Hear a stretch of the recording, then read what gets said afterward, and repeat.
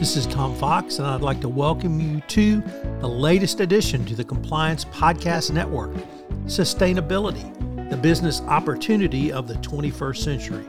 We are at a moment of enormous global change and even greater business opportunity. Climate change is the single biggest commercial opportunity of our time, and this podcast, sustainability guru Richard Blundell and myself explore the opportunities open to businesses which embrace sustainability from the business perspective. Find out why sustainability is the greatest business opportunity of the 21st century.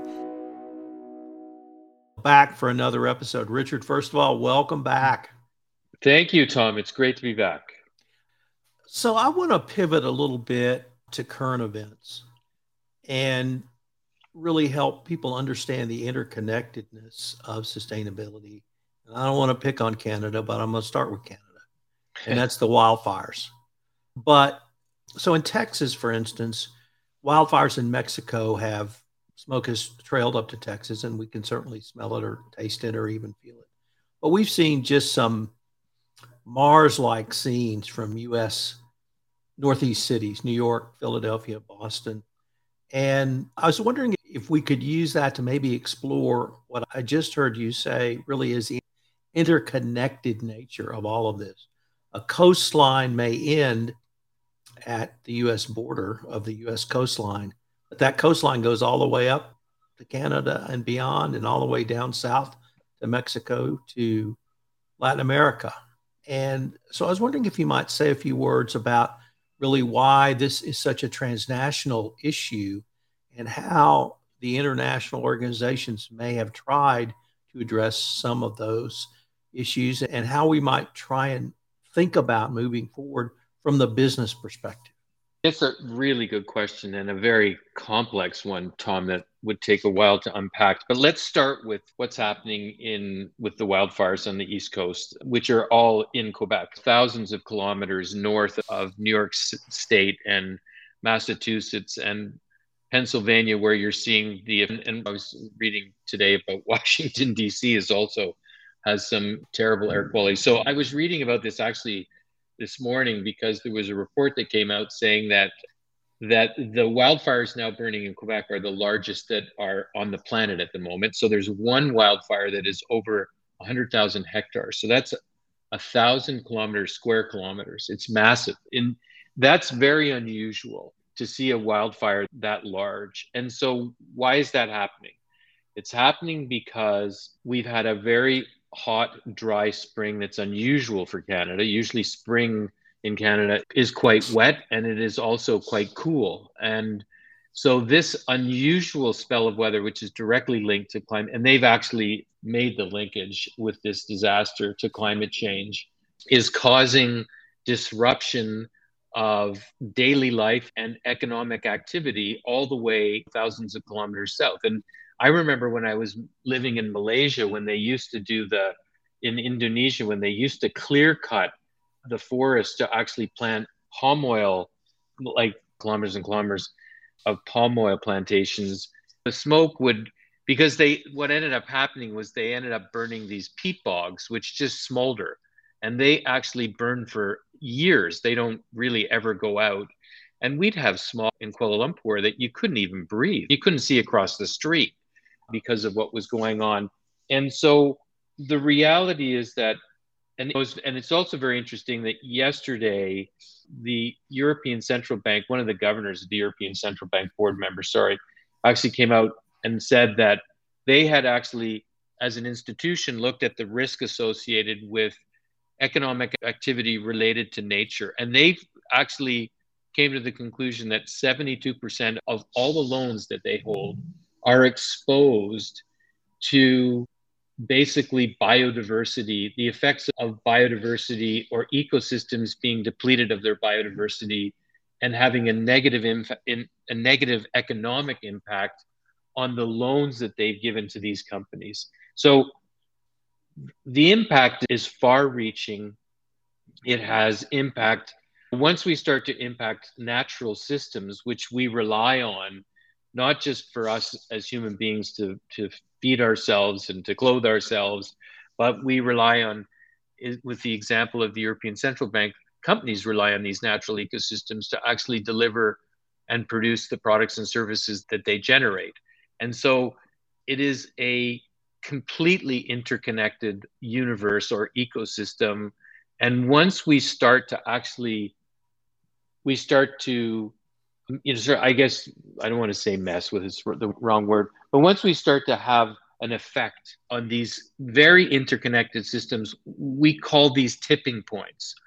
And once we get to a tipping point and we pass that tipping point, the effect of passing that tipping point actually has an incredibly negative effect on that entire ecosystem and the ecosystems that depend on it.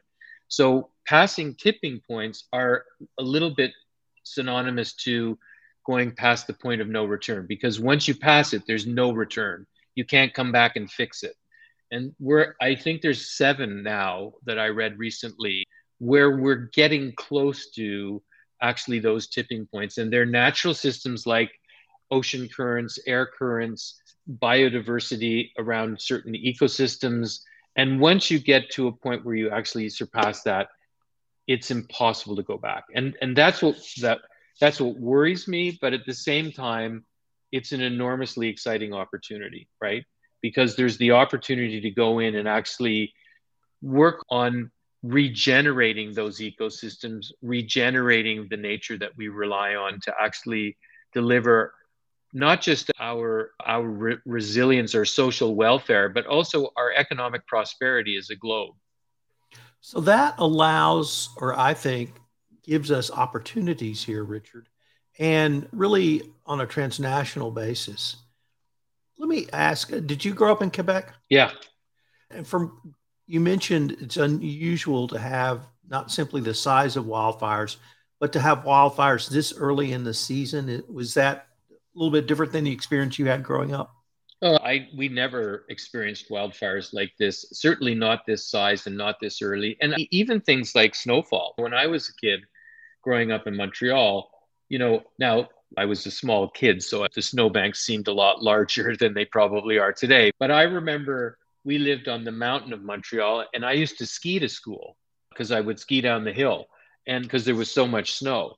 And now that snow belt has moved south. And you see it in Texas, Tom. You get these incredibly cold snaps, these anomalies where you've got snow and freezing rain and things that you probably weren't used to growing up in Texas.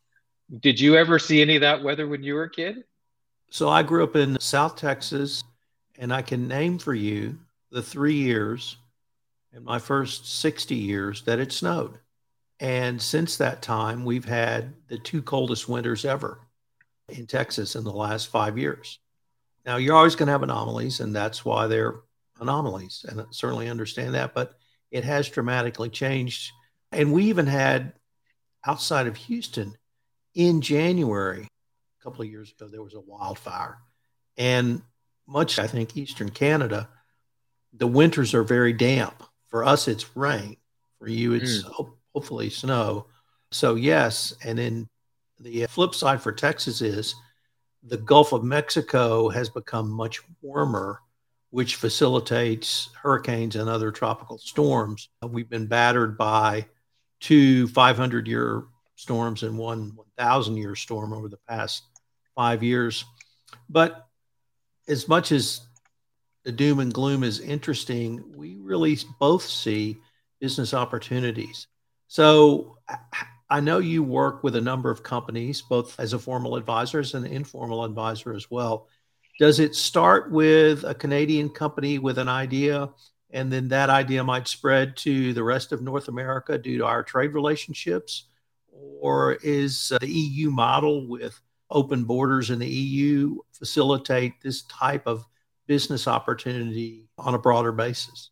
Yeah, that's a good question. I'll go back to just to make a comment on the storms that you're now seeing in the Gulf Coast. So one of the reasons why obviously the storms are more intense is because the water is warmer and it creates fuel. So it energizes the storm. And what happens is that the storms that we're seeing now, because the jet stream is not as strong as it used to be, another tipping point, those storms, and because the water is hot or it's a few degrees higher, more water evaporates into the clouds, so the clouds become more moist. And then because the storms, when you were a kid, used to move through southern Florida or the East Coast much more rapidly, and now they're so laden with moisture that they actually stay put for days, and it's the rain that's really the damage and the storm surge. And the problem with the storm surge is because we've heated the ocean to a point where corals are now dying, and corals and seagrass and mangroves, which are the architecture of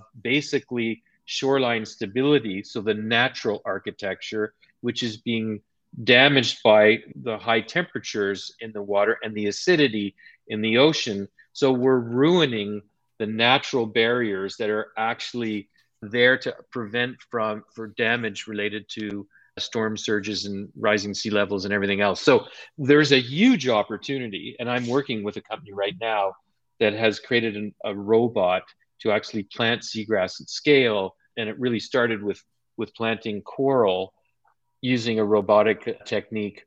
And the benefits associated with that from an economic standpoint are massive, because it's not just shoreline stability, it's also seagrasses, where 20% of all commercial fisheries rely on seagrass for those species to thrive, and most of them lay their eggs in those environments. So that's got a direct impact on the fishery industry. It's got a direct impact on social resilience and welfare and the opportunity for people to make a living.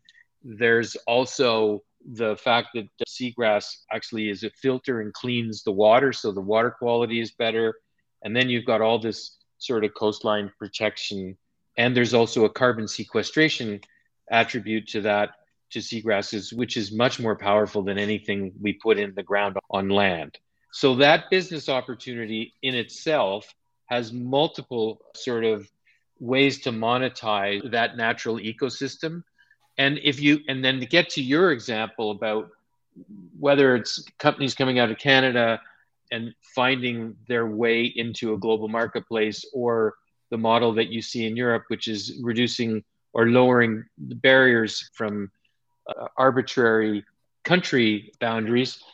The reality is, I think that it makes a big difference when you have got the ability to address a large market that is unencumbered by physical sort of territorial barriers. Canada, with 35 million people, is a very small marketplace. So it's very difficult for a Canadian CleanTech company to really thrive solely in this marketplace. It's just not big enough. Whereas if you go to Europe and the EU, and you've got over 300 million people living in that marketplace, with all of the policy that they've put in place to reduce the barriers of going from state to state, that means that you have, as a startup or as an early stage company, a much larger market to go after, because there's been harmonization across those kind of artificial barriers. And so I think all of that really matters, and the ability to actually create incentives in marketplaces to incentivize growth and scale, and getting to scale rapidly, because that's what we need. Those are the most important things that we can do. And you see it with the Inflation Reduction Act and the way that they've actually taken a tax break approach rather than a regulatory approach to actually opening up markets. And it's a much more efficient way of getting access to capital quickly, because now you're asking basically the users of these innovations and technologies you're incentivizing them to purchase them, because you're creating an enormous financial incentive for them to purchase those innovations. You mentioned tax incentives, and it's certainly something that the great state of Texas uses quite freely and quite well in a variety of economic opportunities. Are there also, in addition to tax incentives, you see other types of funding available or other types of incentives for early stage startups that might help them in the clean energy space, either in North America or in the EU or the United Kingdom? Yeah, I think there's some sort of flaws in the markets, if you like, around getting or helping early stage clean technology companies get to scale rapidly. And one of those is in the capital markets, and that is the private equity venture capital world, which is really now moved from being a sort of a technology risk taker to be more focused on growth, where a lot of the technology risk has been removed. Typically, venture capital does not like to take technology risk. They typically like to take execution risk, which is, again, the team and the quality of the people running the business and the strategies that they come up with and their go-to-market approaches. So for a clean technology company, which is typically, and just broadly generalized here, CapEx intense because it's got a lot of, in most cases, plant and equipment, unlike software or B2B software companies, which we've seen explosive growth in over the years. There's a need for those companies to get their first buyers. They need to actually be able to prove that their technology works. So there's a step that needs to happen around piloting or doing early experimentation with their technologies to satisfy a buyer's confidence around whether this will work or not. And there's not a lot of capital available for that today. We're trying to now work with foundations to see if they would, and there's a move now with some of these foundations or high net worth sort of family offices to look at more market-based returns, where so that we're moving more away from philanthropic outcomes to more market-based outcomes, and that with some of the investment approaches that are being taken by Melinda Gates, by Steve Jobs' wife, by Bezos's wife. They've built some very interesting foundations which are really driving market-based outcomes. So there's a risk profile at this very early stage of getting pilots done. Typically has to be funded off the balance sheet of a company. They don't have the money to do it. So it's a process that is now really slow in getting to maturation, right? It slows down the ability for that to scale. The other side of this is that you have to be able to give buyers confidence. And so buyers typically today in large companies, and even it gets even more complicated in medium to small size companies, just don't have the knowledge or bandwidth to look at a whole plethora of different potential solutions to their needs around net zero.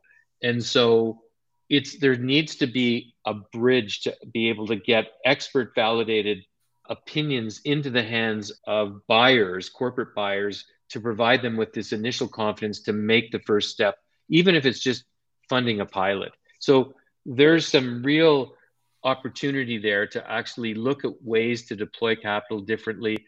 I think the whole notion of incentives is so important. And there was a recent report that was written about supercharging the incentives to make sure that we're getting clean technology to market at scale. And it's tax breaks, it's subsidies, it's different investment frameworks. It's this notion of not letting people off by allowing them to move production to a jurisdiction which doesn't have, for instance, a carbon tax.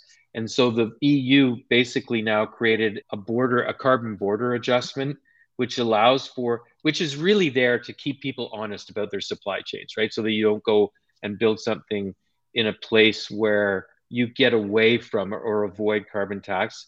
And then the other thing government needs to do is it needs to remove barriers to action, right? So it needs to create policy that's a little more predictable, because it's not very predictable today. So people can take a long-term view on investment, but it also needs to remove barriers to action. So I'll give you just a very quick example and then I'll stop. But one of the things, if we're going to get to net zero, one of the areas we're going to have to accelerate very quickly is the electrification of transport. And if we want people to actually use more public transport, electrified public transport, we're going to have to allow for cities to buy buses. And so if we don't provide the incentive for cities or public transit authorities to actually go and make those investments, we're not going to have the buses for people to use anyway. It's a little bit like the recycling argument. if I don't give people an opportunity to recycle, they're not going to recycle. If I don't give people an opportunity to ride an electric bus, they're not going to ride an electric bus. So we have to create, governments have to actually remove these barriers to allow for action to take place. So, Richard, unfortunately, we're near the end of our time for this episode, but if our listeners wanted more information on yourself or any of the topics we've touched on, what might be the best place for them to go?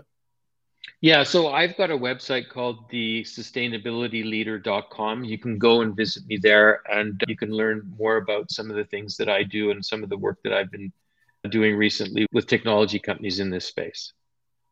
Richard, I greatly look forward to our next visit. Likewise. Thanks, Tom.